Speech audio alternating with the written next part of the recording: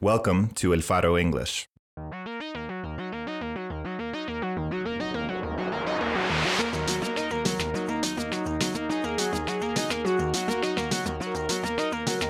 Be sure to follow our channel wherever you get your podcasts to listen to award-winning independent journalism from Central America.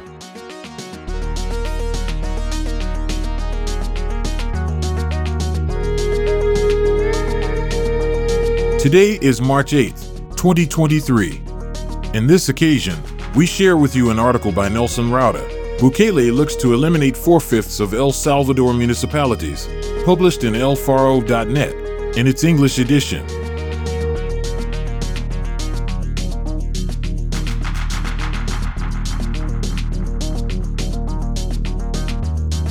There was, as usual, a tweet. El Salvador should be divided into 50 municipalities, tops. It's absurd that 21,000 square kilometers are divided into 262 city halls, wrote Nayib Bukele the night of December 30th. The change would have great administrative, political, and electoral implications, shedding in the process over 4/5 of a group of officials increasingly problematic for the president. Mayors. 2 days before the premonitory tweet, Soyapango Mayor Nercy Montano, a member of Bukele's party in the second most populous city of El Salvador, was arrested for alleged embezzlement and misuse of worker contributions. In the preceding weeks, the municipality had weathered a trash collection crisis spawned by striking employees who claimed they hadn't received their wages. 2 weeks later, on January 10th, Elenilson Gallo, the mayor of Intipuca, a coastal town in La Union, with a population of 6,000, historically tied to the U.S. diaspora, gave positive spin on local TV to the fact that he had been finally able to pay salary arrears for November and December, plus a legally required Christmas bonus.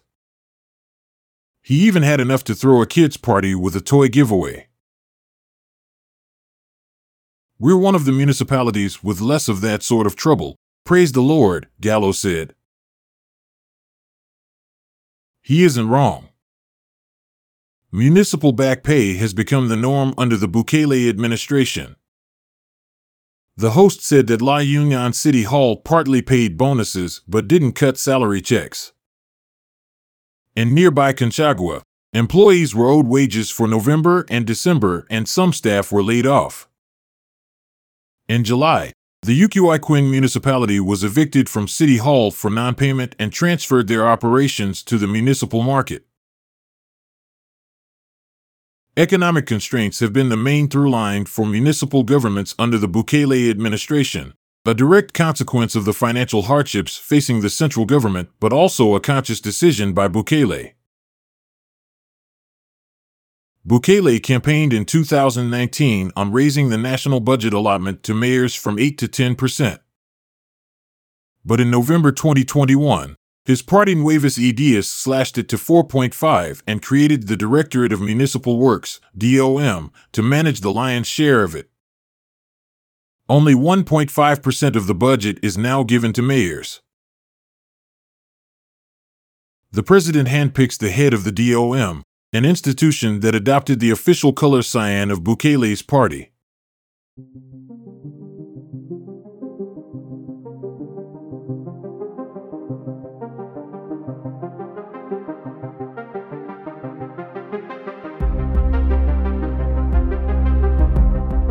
In El Salvador, a country the size of New Jersey, there is a decades-long debate over how to decentralize government.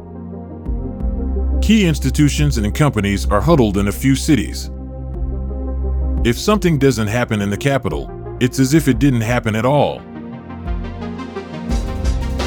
The idea of reducing the number of municipalities to improve efficiency and reduce that power imbalance has been around since the 90s, when 14 municipalities banded together to form the Council of Mayors of the metropolitan area of San Salvador. A 2002 proposal of the Public Works and Environment Ministry planned to organize the country into 36 local administrations. In the current political context, the effect would reach further. If the move passes before the general elections of next year, it could also mean that Bukele's party faces less risk of any punishment vote in local governments, perhaps the only front where they are politically underperforming. A Gavidia University poll found in February that 62% of citizens are at least somewhat dissatisfied with their mayor, despite the fact that Bukele's party rules in 150 of 262 municipalities, including 13 of 14 department capitals. Around 83% of El Salvador's population lives in municipalities under the rule of Nuevas Ideas, according to polling house LPG Datos. Intent to vote for Bukele's party was 16% lower in the upcoming municipal elections than for the presidential race, in which Bukele has already announced an early bird bid to stay in power, despite a constitutional ban.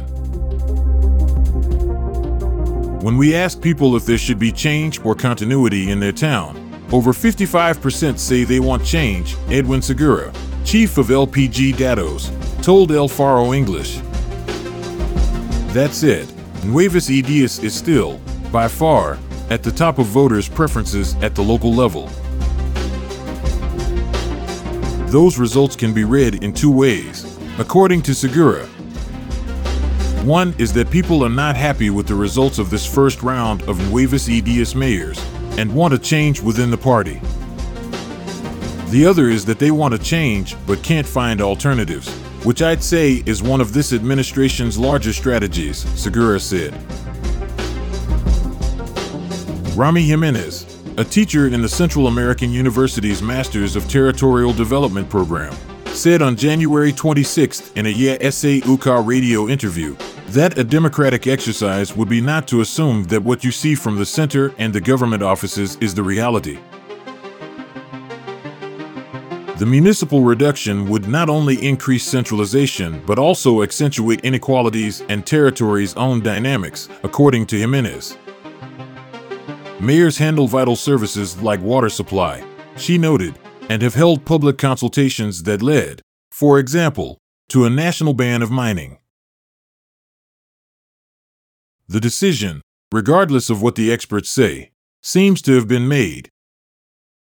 On February 20th, Legislative Assembly President Ernesto Castro said that they had a fairly advanced proposal not only for reorganization to more or less 50 municipalities, but to also reduce the number of assembly members from 84 to 64.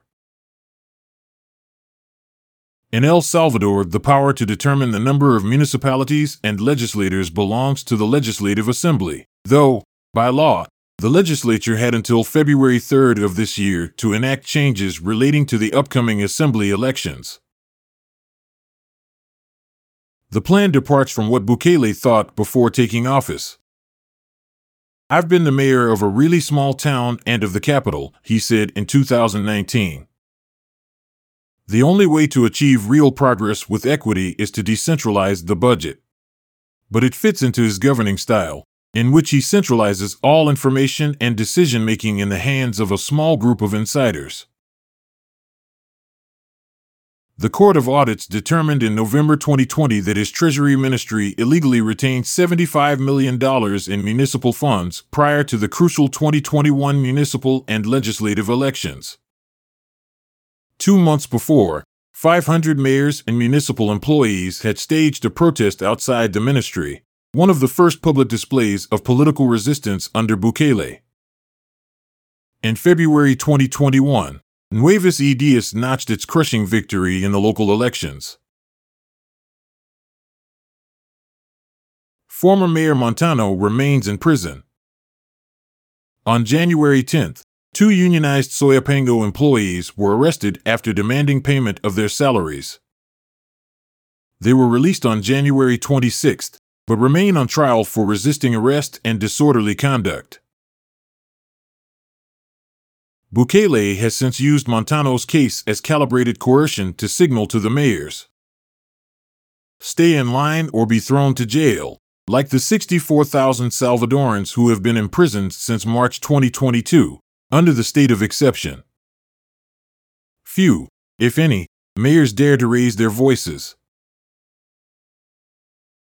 On January 24th, facing strong economic headwinds to keep their offices running, at least 3 municipalities began charging local purveyors a $4 fee.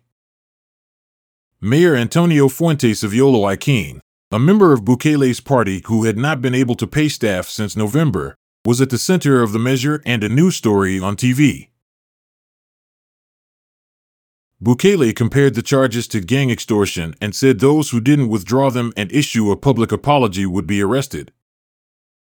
Within the hour and with a Bukele calendar in the background, Mayor Fuentes asked for forgiveness on Facebook for the mistake my council and I made, adding, "It won't happen again."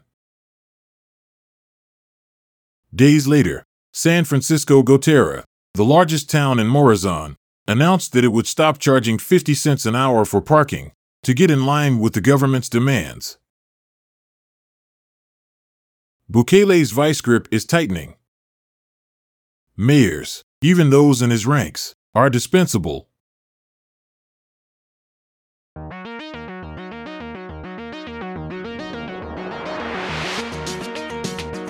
You can find this text by visiting elfaro.net in its English edition.